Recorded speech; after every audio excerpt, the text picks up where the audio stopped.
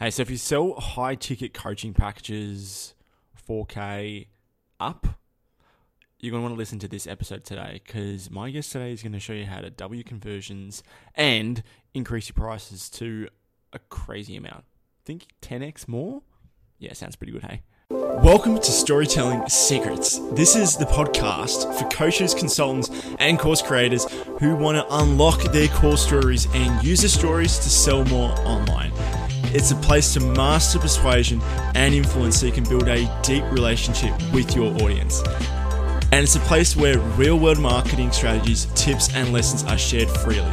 If that interests you, then you're in the right place.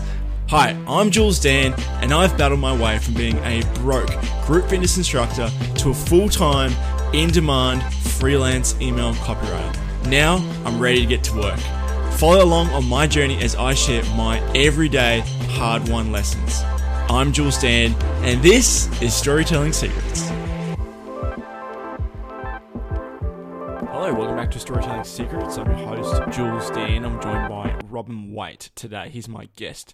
He's from the Fearless Business podcast, and Robin is a mathematician wizard when it comes to packaging and pricing offers, and he's done it with hundreds of different business owners, and we even do almost like a mock sort of how he would do it for his clients on the podcast today, so you can get a real feel for it. And if you want to dive more into Robin's stuff, then I'm going to leave it all in the show notes below. But without further ado, here's my guest today, Robin Waite from the Fearless Business podcast. G'day, this is Jules Dan here from Storytelling Secrets. I'm joined by Robin Waite from Fearless Business and the Fearless Business podcast. Robin, thank you so much for coming onto the podcast today. It's my absolute pleasure, Jules. I'm so excited when you invited me on as a guest. So looking forward to seeing where our chat goes.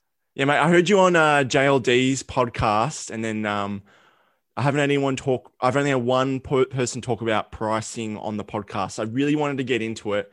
And when I invited you on, you sent me your book. That was very kind of you. And I read your book before I obviously came on the podcast. That'd be pretty stupid if I didn't read it. But I'd love it if you could tell my audience a little bit about yourself, your quick Cliff Notes backstory to how you got to where you are today.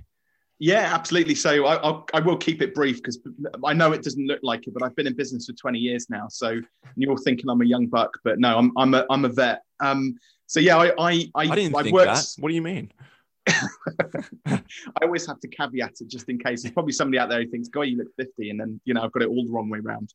But no, I started that life as a systems analyst actually straight out of school. So I'm a numbers guy, a number cruncher.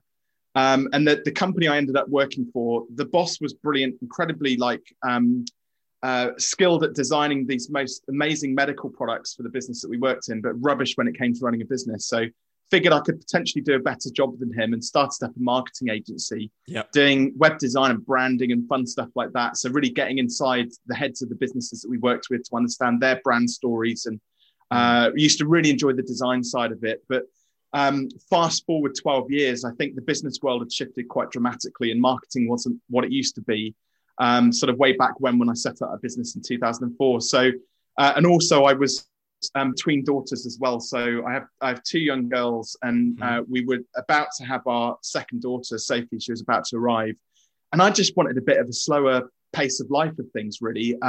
The agency, very successful, like for a local small agency. We had a small team of 4 people. We'd grown it to £250,000 sterling a year revenue, which was good for a local agency. But it was like it was just frenetic. It was like always switched on, always working. My team was slightly dysfunctional. We had 120 bosses and our customers, and it just wasn't fulfilling me anymore. Yeah. So I took the opportunity with my paternity leave, slow everything down, take 3 months off, and then figure out what it was that I was going to do. So set up Fearless Business, which is the coaching practice, and everything that's gone along with that over the last 5 years, and had the best 3 months of my life on paternity leave, spending time with my new family. So it's amazing. Oh, that's really good. Okay. So this is part of the book that I didn't maybe get to, or didn't quite get there. Cause before in your book, Take Your Shot, was that from like the very beginnings when you caught the entrepreneurial bug? Just I'd love to sort of catch up on that timeline. Well, so take your shot. So you're probably kind of drawing on the actual story that I tell in that book. Now, it's not based on, so Russ, the character in the book, isn't actually me, albeit I do draw on some of the emotional stuff of running that business and things like that. The character who I based myself on in that story is actually David, so the old guy. And so okay. Yeah, so there we go. It's a little, maybe I shouldn't, I've probably just done a complete sort of, give the story away. You're an imposter. Yeah. But the idea was that I designed David's character around like how I sell myself as a coach in sort of 20 years time when I first started writing that book. And how I perceived a coach should be helping the business owners that he works with. But that said, there are elements of obviously the story in Take Your Shot, Russ's journey, which I couldn't necessarily draw out of Russ's head because it is based on a real person. Right. Yep. So I kind of used my own experiences of having a young family and what that felt like. And that emotional bit, which you connected with in the story, that is based on my own kind of experiences. Yeah. Yeah, because there's for people who haven't read his book, it definitely go read it. It's a short read. You'll get it done in an evening. So it won't be there reading all night. And it has a really nice arc that I enjoy where you start out as like, you're kind of an entrepreneur, but a very disorganized one and not really aware of what's possible. And then with a few tips from David, the business coach, you're able to then get a little win. And the first little win was putting it into an eight lesson package for the golf thing. And I remember that's one of the first wins I had was that I stopped selling emails and I started selling packages or promotions. And that's when I said to you, when I messaged you, I'm like, that really hit home because that's exactly what happened to me. It's kind of uncanny how, is that the normal arc for most people who are in service-based businesses or entrepreneurs? Yeah, absolutely. The thing about service-based businesses, service client businesses, that the business owner thinks that, and it's not really driven by ego. A lot of people see ego as being quite a negative thing, but these business owners see themselves as being the thing that people are actually paying for. So they see themselves as the greatest commodity within their business. And if somebody's going to buy their services, they're buying them. So ergo, they sell time for money. They sell hours of their time. What they don't actually realize is that, there's multiple cost bases within a business. So one is your time. That's a given. Everything takes time. That's the rarest commodity that we've got of all. And so it should be worth the most. But there are two other things which people don't tend to factor into their businesses. The first one being just general expenses. Day-to-day running of a business costs money. It's like subscription services, your accountant, your market, all cost money. So that's the second thing. The third thing is the intellectual property. So when you're just starting out in business, you don't necessarily have loads of IP, but you might have done a degree, you might have done a course which qualifies you to deliver that service or something like that. And then over time, you then start to build on your IP by delivering your service to people and starting to get results and outcomes for them.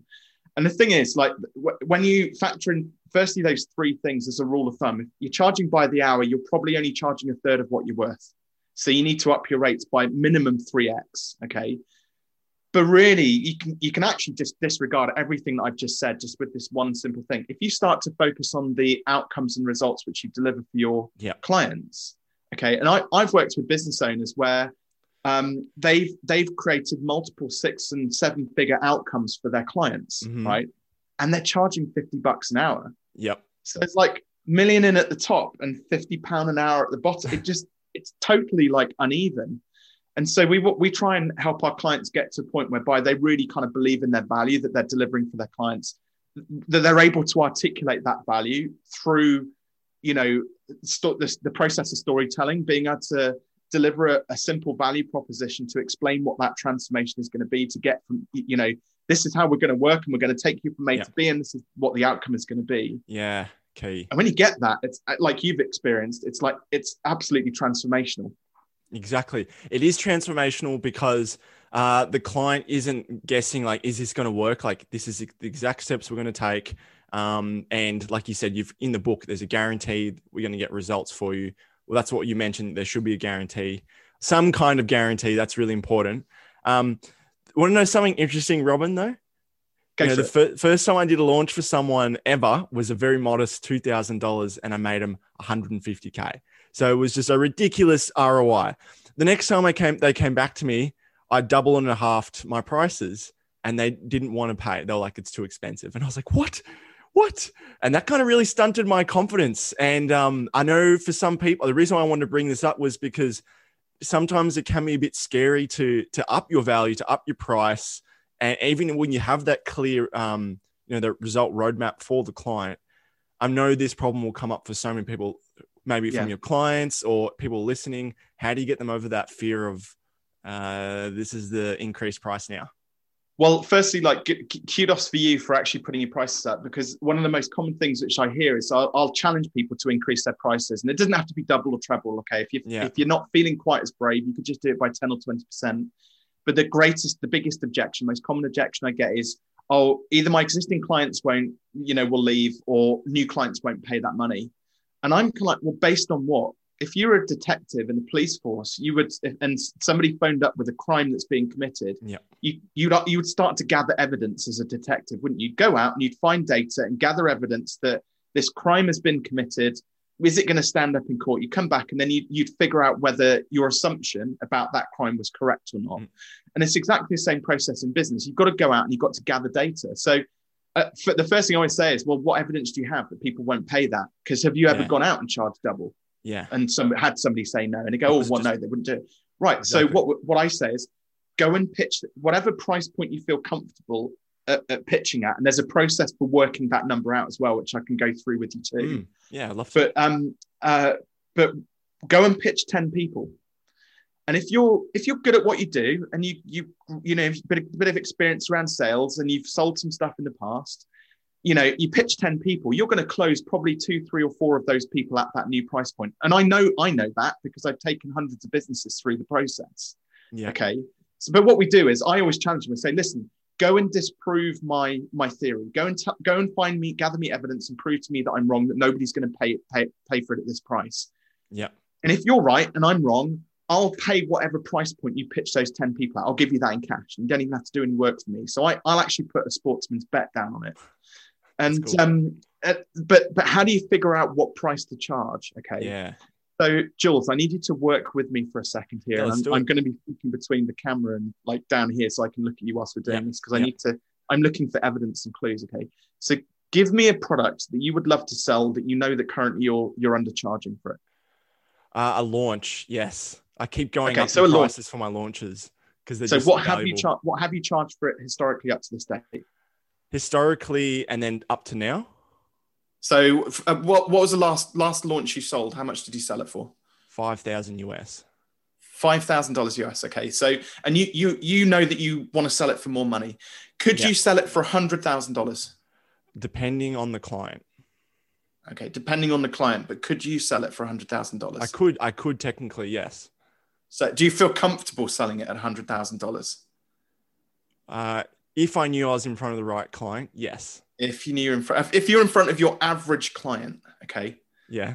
How's your level of confidence feeling at the moment? Are you kind of like, I tell you what, let's line up 20 of your average clients, and now you've got to pitch them all at $100,000. Do you think I'm comfortable or not? I'd have to practice it. I'd have to look in the mirror. First step, we've created a bandwidth here. We agree that 5,000 is not enough. 100,000 is probably pushing the boundaries a bit. Okay. Yeah. But what we want to do is pick a number that's going to be somewhere in your kind of just outside your comfort zone. Okay. So I'm going to start a little auction with you. I'm going to work up from $5,000 and I'm going to do it in increments. And I'm going to know when we've hit your comfort zone. Okay. For those 20 people, if your average client. Right? So $10,000, $20,000, $30,000, $40,000. There we go. You even verbally said stop. So now the challenge is for the next 10 or 20 prospective clients that you pitch to, your next 10 or 20 launches, you're going to pitch at $40K. Oh my gosh. Wow. Yeah. And the thing is, you talked about guarantees earlier on, and a major part of this is based around your confidence in your own ability to deliver. And some of the things which you told me already, I know that you're good at what you do because you told me you did $1.5 million launch. Okay. Not quite. 150,000. Oh, 150,000 launch. Yeah. Okay. Well, even still, 40,000 in 150,000 out is still a good return on investment. That's good. Okay. So, but what we maybe need to do is what you'll find is that 40K, you're going to get a slightly different, maybe a slightly better, more committed client to what you were getting at, say, 5K. 5K is easy. You sell those in your sleep. Okay. Now it's a different challenge. You've got to be trying to find clients where you can actually position a 7-figure launch in front of them and show them what the potential is. But have some skin in the game. What if you said to them, well, listen, if we don't hit 1 million, we'll ratchet back my fee. Or better still, if we don't hit it, you don't have to pay me. I'll refund you the money. Oh, that is a lot of skin in the game. But it would make me... Because I know it would be possible, so then it wouldn't be that bad. Because for me, they have to hit all the right boxes, right? So they have to be sending to their list frequently beforehand. I can't just be sending to a dead list. There's got to be probably a certain amount of people that need to be pitched before, and otherwise, I wouldn't feel comfortable saying that. Maybe I've spoke about this in my group coaching yesterday. And he said, "Well, you just need more conviction that it is going to work." What do you think about that? Yeah. But also think about it this way. This is about it's like a coaching conversation which you need to have with people as well. Because, okay, the goal is 1 million. Look, if you only hit 800K, do you think that client's going to be disappointed? No, probably not. 40K and 800K out, right? They're not going to be disappointed. So what this is also about is about value for money and also the perceived value that client is getting. Okay. So they're still getting extraordinary value for money, but what you can do when you've got skin in the game as well, you could a really high perceived value for something. You could say, well, listen, I keep your 40K, but I'll do your next launch for free. Okay. I see. So you still get paid your worth for that project. Yeah. But to them, they're like, wow, free launch, that's amazing. And they make another 800K out of it. Or you could agree some kind of like profit share on it. But what you can start to do is de-risk it for them. Okay. It's a bit like with the book, the print cost for me is like $2. It's not very expensive. It costs a bit extra to ship it to Australia. Yeah. Right. But the reality is, like, most people would go into a bookshop and spend $15 or $20 on a book. Okay. Because that's their perceived value of it. But the perceived value of that book is, 8 to 10 times the value of what it would actually cost me to print it. And then when you actually get into the content of the book and the value which you can then derive from that, well, now the perceived value is 100, 200 or 500 times greater than, the cost that what it costs me to actually print the book. So being able to offer your guarantee, but back it up with some kind of high value, but high perceived value guarantee, like puts you in the driving seat. Yeah, I like that, because I was going to say with a launch, I can't rewrite it, but you're saying if it's based, I love that example of if we don't hit this number, but we're still going to get you a really good, if we still get the client a really good result, they're not going to be annoyed. But you say in the conditions, the next one would be free. You're still essentially getting paid 20K. Yeah. It was just, yeah, absolutely. I worked with a really more great, than before. I was mentored by a really amazing copywriter. He trained a lot of the team for Agora, who produced, about a third of the content that's on the web.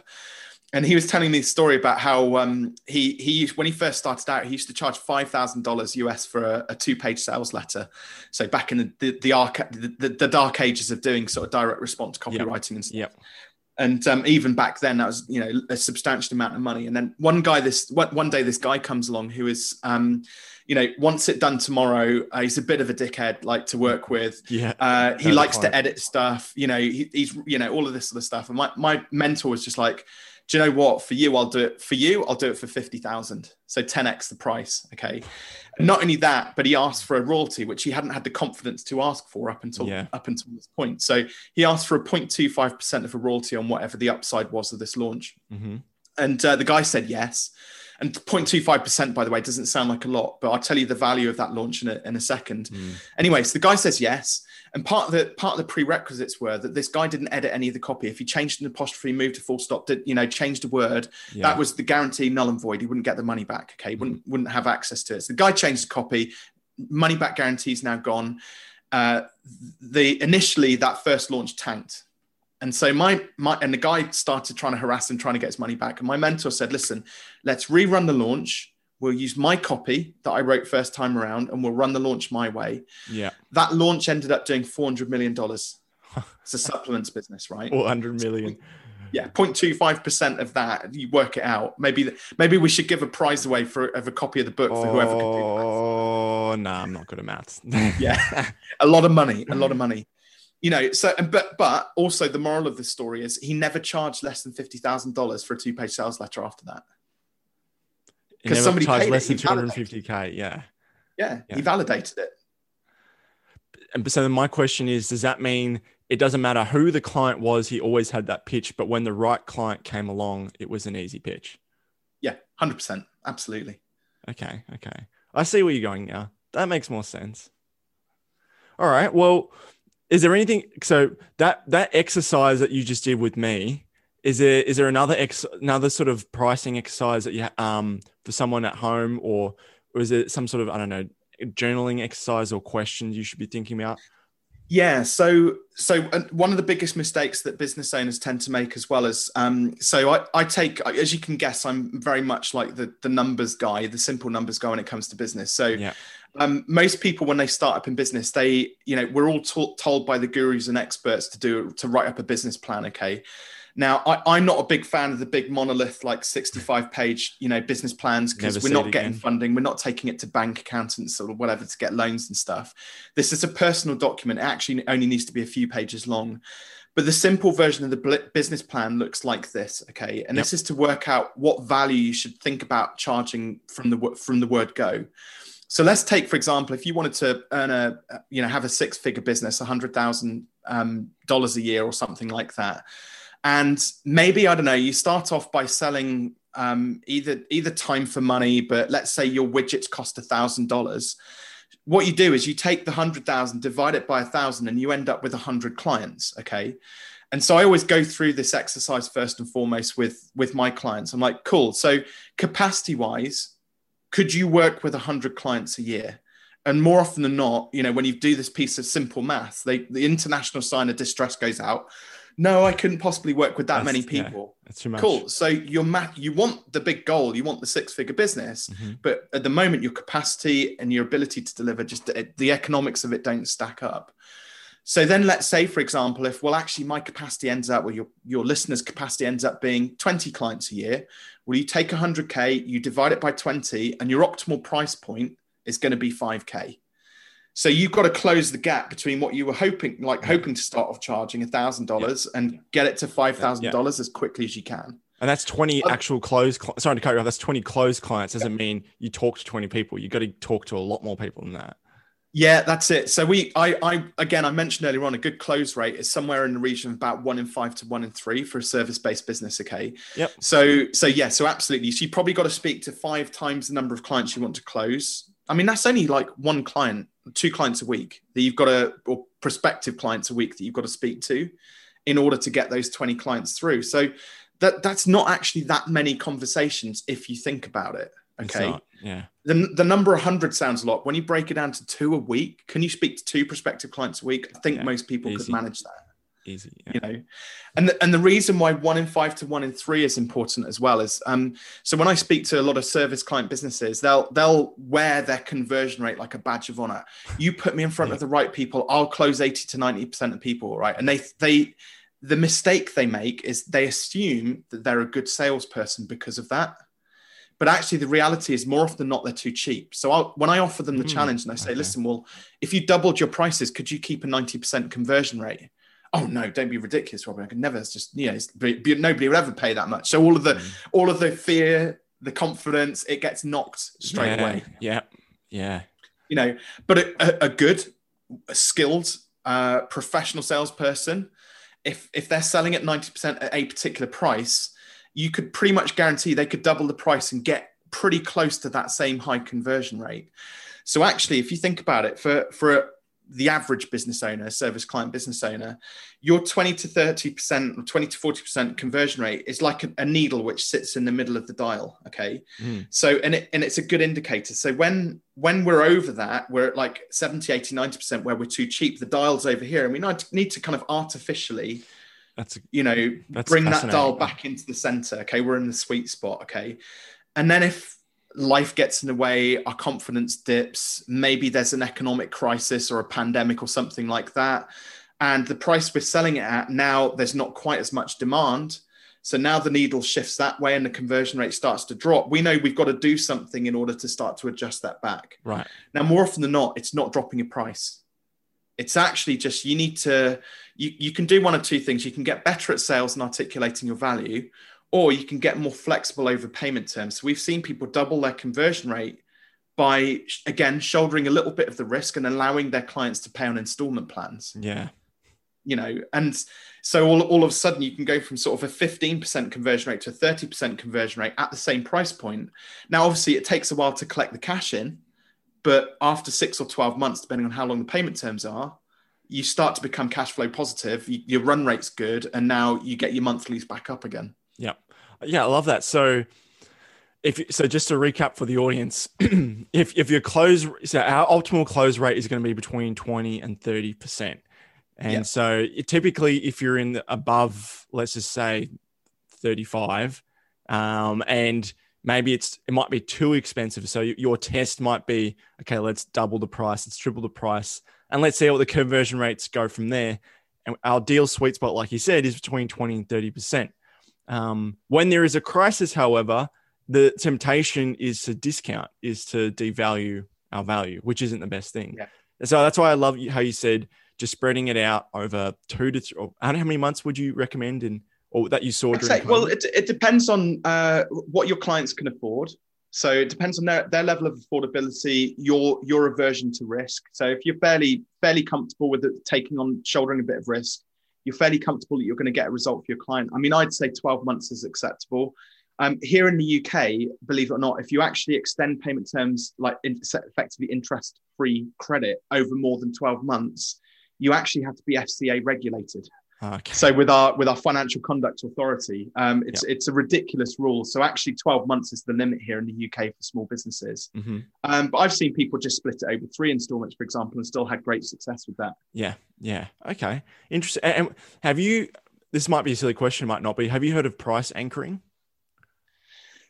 Yes. It's funny enough, actually, it's one of the areas of pricing which I don't know a lot about, and I don't actually coach in the program. And I'm going to have to dig deep for the reasons why here. So maybe we need to spitball this one and see where we end up, Jules. With what it is, or you want me just to lay it on you? What's your take on it, and then I'll jump in with my view. Well, it's interesting. I'm going through a group program right now, and it's sales closing related, and it's where you first present a price that's much higher. And for a legitimate reason, you let them know that it's actually not going to be that price for this specific reason today only. It's going to be at this price. So you're setting the expectations. Wow, I'm actually getting a good deal. I'm not actually discounting just for the sake of discounting. It's a fake discount, isn't it? So you overinflate the price to then drop it. Well, let's just say for the examples they use, we'll say like they had like a beta program. And so normally, say like someone might be charging $12,000 for a program, but for the beta program, it'd be today $6,000. And in the future, then it's only worth $6,000. Well, yeah, right. Yeah, it's never worth $12,000. It's only worth $6,000 that day. Yeah, exactly. Yeah. So, but not just that day. It's like for me. There's a little bit of it's a bit disingenuous. It does sound a little disingenuous. I agree. Yeah, and my view is what it's worth. Sell it for what it's worth, and be confident about that. If it's worth 12, you should be selling it at 12. If it's genuinely worth 12, when you see these they're called value stacks. So, you get this bit of the portal and that's worth $9,000. You get this bit of coaching and that's worth $23,000. Inflate the value to 10 value. But today it's only 997, and magically all of these numbers always end with a 7 or a 9, right? It's only worth 997. It's not worth all of those big numbers that they're putting there. If it was genuinely worth like $50,000, sell it for $50,000. And the reason they don't sell it for $50,000 is because they can't sell it for $50,000. They're struggling to sell it at $50,000. They have to artificially inflate it. Well, that's why I like your results-based guarantee, because it doesn't feel, someone might not walk away and be like, was that, I don't know if that's actual price. They're actually feeling like, hey, if I invest today, I'm getting a great deal either way, whether it's successful or not. Yeah. Yeah, well, that's the whole thing. It's like but that's about you having confidence in your ability to deliver. And I think if you challenge most people on guarantees, and I always say, listen, you need to get to a point with your product or service whereby you cannot like genuinely offer 100% money back guarantee on your product or service. Okay, and there are even very few like high street retailers out there who have a no quibble money back guarantee. There's two shops in the UK. There's one called John Lewis, and you could pretty much walk in there with any product, even having never bought it from John Lewis, and they will still give you money back for that product. Okay, that's how much they believe in their guarantee of their product. But so many business owners, you ask them to put a money back guarantee on it. The reason they can't do that is because scarcity mindset starts to creep in. So, for example, they'll be worried about the fact that if they don't have enough money in their bank account and they've now sold this product to somebody and then they ask for their money back, well, they've just spent that money on filling their fridge up and paying the mortgage. So now the money's not there to be able to refund it. Yeah. But that's not actually a way to think about it, because you should be going into this thinking, well, I'm offering that guarantee because there's no hope in hell that they're ever going to get that money back. So I'm going to do such a damn good job. Yeah. And I when business owners get to that level of confidence, it shows, and that's how you build good relationships with clients. Yeah, totally agree. Hey, Robin, I just had a thought that just came to mind as well. Hopefully you can answer this. So I sell basically booked calls, high ticket calls, right? It's up to the business owner to do the closing, right? And maybe there's other types of business that are similar, right? Where it's not all done for you. So for me, I can't necessarily charge at a fixed dollar rate because they have to do the closing, right? Yeah. So what would you do in that situation? You've got a couple of options. I mean, if you know that their closers are good, you could negotiate a commission. So, you know, it's for every deal that they close, you get a percentage of that for the leads which you send them. There's a risk, though, that if they don't have particularly good closers, obviously it's going to reduce your fee, which isn't great. What I would also have is a secondary service which you could upsell them, which is I'll train your closers. Yeah. So you're saying we'll bring you the leads and we'll teach you how to close them and have the best quality closers out there, or you have your own team of closers, for example. So there's it might be that you can actually create, upsells and different products off the back end of this as well. Okay. Interesting. I'm just a one-man show with a VA at the moment. So let's just see how that goes. Partner up with somebody. So if you know somebody who is good, has a great team of closers, partner up with them and say, listen, I'll work with you. We do a commission only basis, but you work with my team of closers. You know, it doesn't have to be your, Jules's team. It could be your partner's team. That person's team. Yeah. Yeah. I'm going to write that down. That's team of closers. Awesome. That was free, by the way, that piece. I know. I'll give you I'll tip you. What's your PayPal email? I'll give you after. Hey, Robin. Nice. I just wanted to ask you a few personal questions. Shifting gear, we had a really good chat on pricing, packaging. I love that. I'd love to hear, what's your vision in the next 6 to 12 months inside your business? Yeah, so for us, we've and this is probably where I'll be very honest. I've been very fortunate in the first sort of 5 years of running the coaching practice, where year one we were easily doing six figures, and I don't say that to brag. I don't say that. I hope I say that to inspire people, because I'm not one of, I don't want to be one of these fake gurus out there that promise the moon on a stick and then can't deliver on it. But and how I got there, by the way, is part of the story, because I think people just see these successful coaches and go, oh, well, it was easy for them because of X, Y, and Z. The reality was, when I set up Fearless Business, I looked at, I did the same exercises I talked about earlier on. I set my goals, I worked out my capacity, I did all of the maths, I designed my program, and I worked out how many. So in year one, I did 52 speaking engagements, 30 podcast interviews. I ran 4 free events to 200 plus people. Cost me an arm and a leg to run those events, marketing events for my business. I ran a networking business on the side to help raise my profile. So we met 12 times in the first year. I did 125 consultations in that year alone. 125 consultations. Okay. So you add up all of that work, plus doing all of the usual day-to-day, plus doing the coaching. And we enrolled, I think in my first year, I enrolled 42 clients across, some in a group format, some in one-to-one format, some just as one-off, what I call breakthrough clients. So it was like an intense amount of work, but days. that then set me up for the next few years. Even going into the pandemic where we're enrolling, it's modest. It's, 4 to 5 clients a month, but we're doing it with regularity. And then, and this is the honest part, we got to April the 12th here in the UK this year. So a year into sort of post lockdown, and the business world shifted dramatically. So a majority of Fearless Businesses clients, like me, they have young families. So April the 12th, everything opens back up. And I was thinking most people were expecting a surge in business. It was actually the opposite.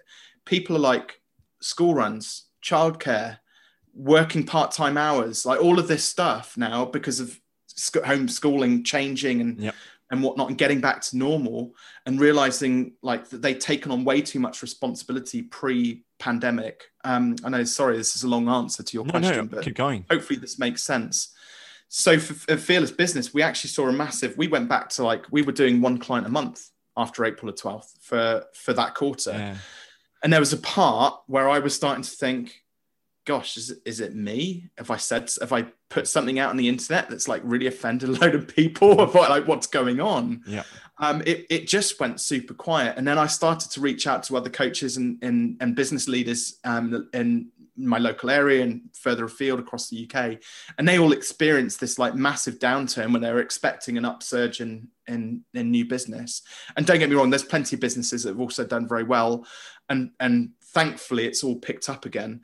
But I'm good at what I do. I've got some incredible marketing assets, which I've invested a lot of time, energy and effort into building, and created, not a mega business, but it's relatively predictable, but I'm still not immune to that happening in the business. And then the mindset starts to play games with you at that point. And this is the crux, this is the message, this is the punchline. Yep.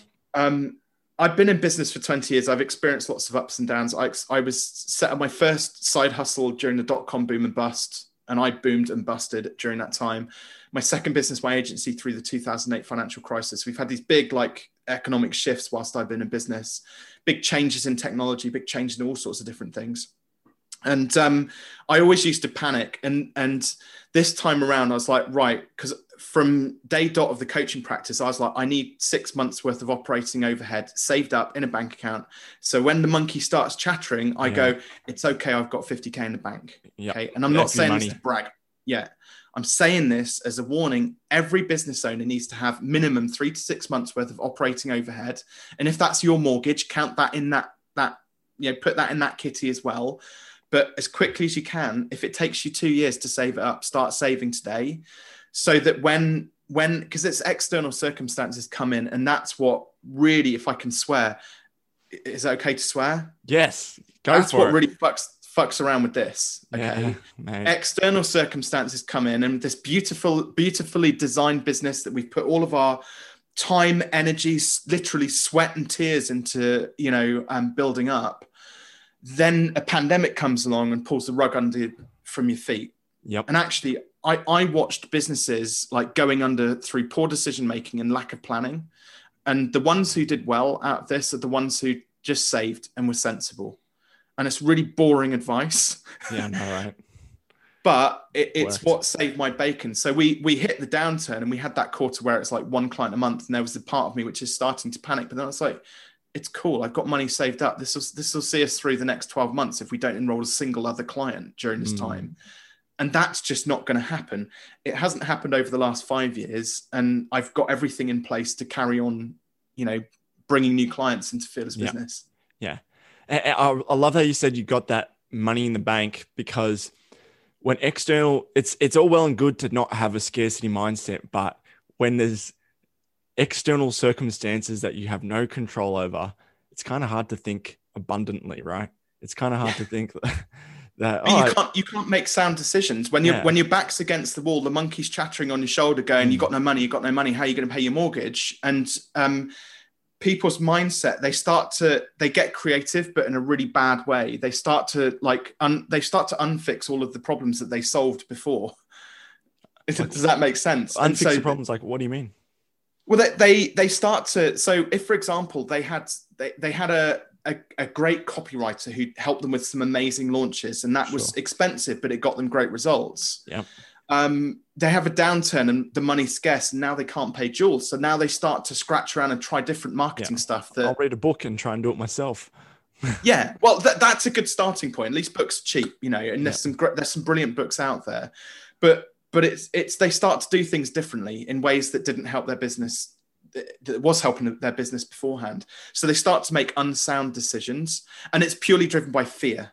So if you think about it, whenever you're put into a fearful place, your adrenaline kicks off. So let's say, for example, somebody cuts you up when you're out driving your car. Your adrenaline kicks off. The good blood, that's why they call it rush of blood to the head. Okay, the blood rushes away from where it's supposed. It's not a rush of blood to the head; it's a rush of blood from the head. So the oxygen gets depleted in your brain cells, and it can't make good quality decisions because all of the blood's gone to your organs and your limbs to run away or fight this thing, or you just shit scared, you freeze, right? So, and it's the same thing in business. External circumstance comes in, somebody leaves you a 1-star review on your book, whatever it is, something random happens that just triggers that Neanderthal inside us, rush of blood from the head, and we make poor decisions. And you know what happens next. Shit hits the fan. That's what happens next. It hits the fan. It gets worse. Like we build bad decision on bad decision on bad decision, and it stacks. Yeah, and Robin's boring advice is just put a little bit away. Each time the money comes in the bank, or each time a client comes through, or how do you like to do it? So I don't know if you've ever read the book Profit First. So it's a really amazing book. Yeah. So he talks about the idea behind Profit First is you do pay yourself first, but it's obviously calculated. But you have little, so I've got an app on my phone here. It's called Starling. It's an online bank account, and it has these spaces in it. And what happens is you set up so whenever somebody pays me, I siphon off a bit into a savings account for me, a bit to the tax man for VAT, a bit to the other tax man for my corporation tax each year, a bit into a fund. So I've got these little pocket spaces which are siloed, and it comes off of my balance, so I can't spend it. And gradually over time, I've just added to each of those to a point now where, like most people, they get their tax bill and then they figure out how they're going to pay it. Right. Okay. Yep. Which is bad planning, because if the next year is rubbish, you're not going to be able to pay the tax back. Okay. Yep. So over several years, gradually through this method, I've got to a point where I've actually got like now 18 months worth of my future corporation tax in a savings account. So I could continue to trade, have less money, but know that all of my tax is paid for the next 3 years. Right. So I never have to worry about the tax man. It's brilliant. I really like that for mental health reasons. That's critical, and getting rid of that scarcity mindset. It really reminds me of Ramit Sethi's "I Will Teach You to Be Rich," where he's like, you need to automate this shit because it's otherwise you get attached to it. Like, fuck, I have to give money.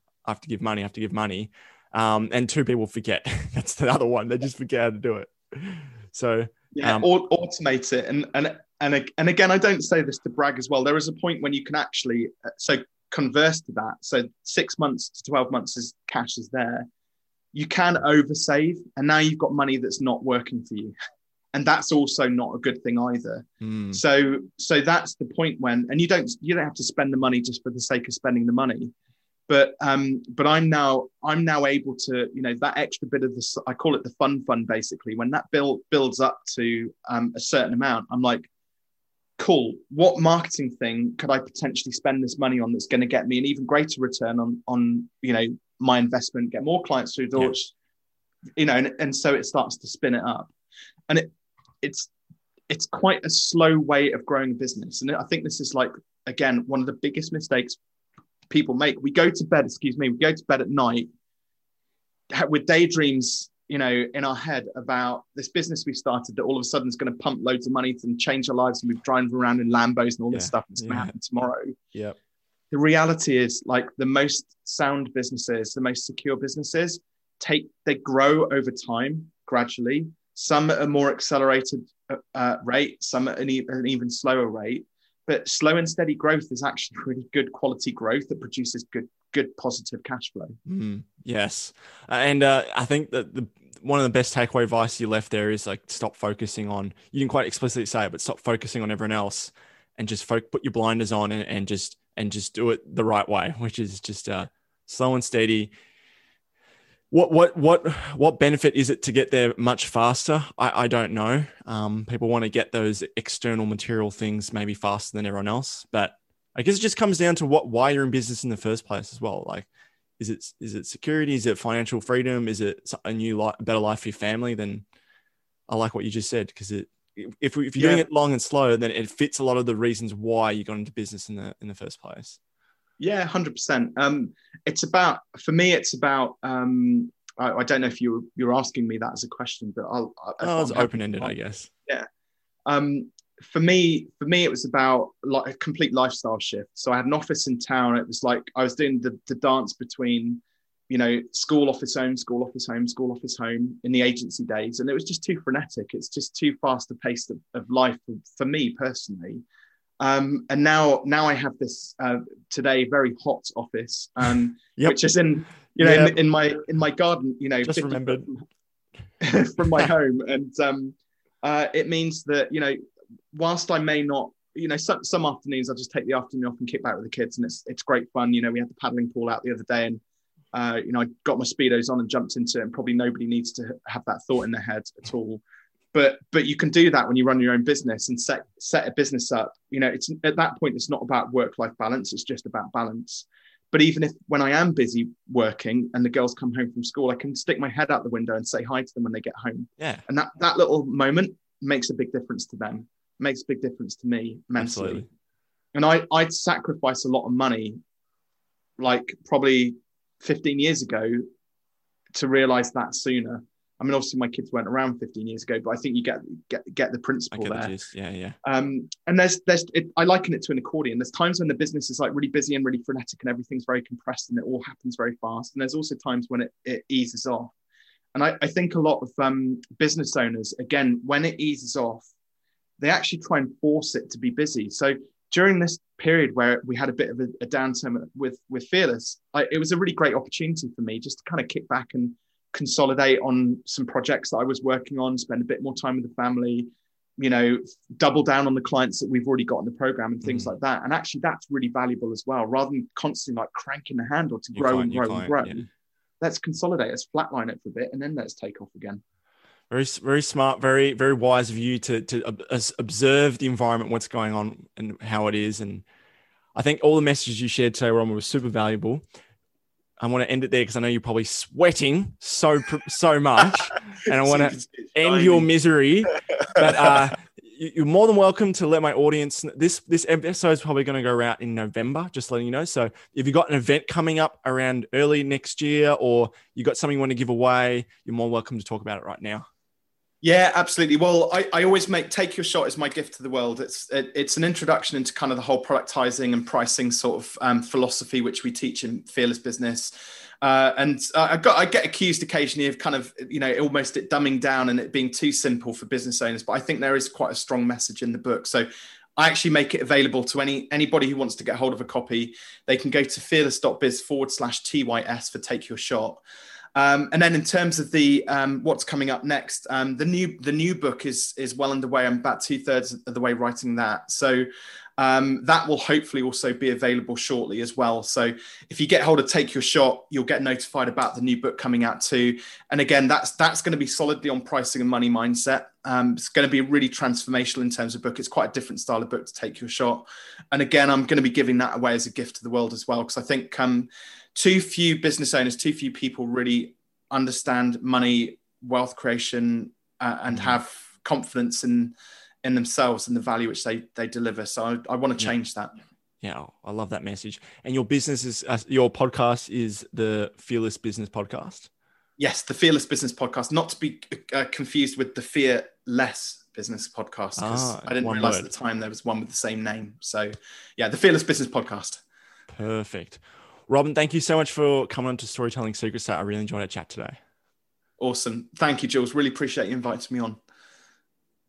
Hey, this is Jules here. Thank you so much for listening all the way to the end of the podcast. I really appreciate it. So if you want to go check out my guests' freebie, what they spoke about, learn a little bit more about them. Maybe they've got an event they spoke about on the podcast. You're going to find all the information below in the podcast notes. And on top of that, if you really enjoyed the podcast, if you absolutely loved Storytelling Secrets, I'd really appreciate it if you go leave a review on iTunes. It helps get the podcast out to more people, and I'd be really, really grateful. On top of that, if you leave a review, a written review, I'd be more than happy to read it out on air. So you're more than welcome to drop a note, say hello to a friend, promote your business, whatever. The mic is yours, so to speak. So other than that, thank you so much for listening. Go leave a review, and I'll see you next time on the podcast.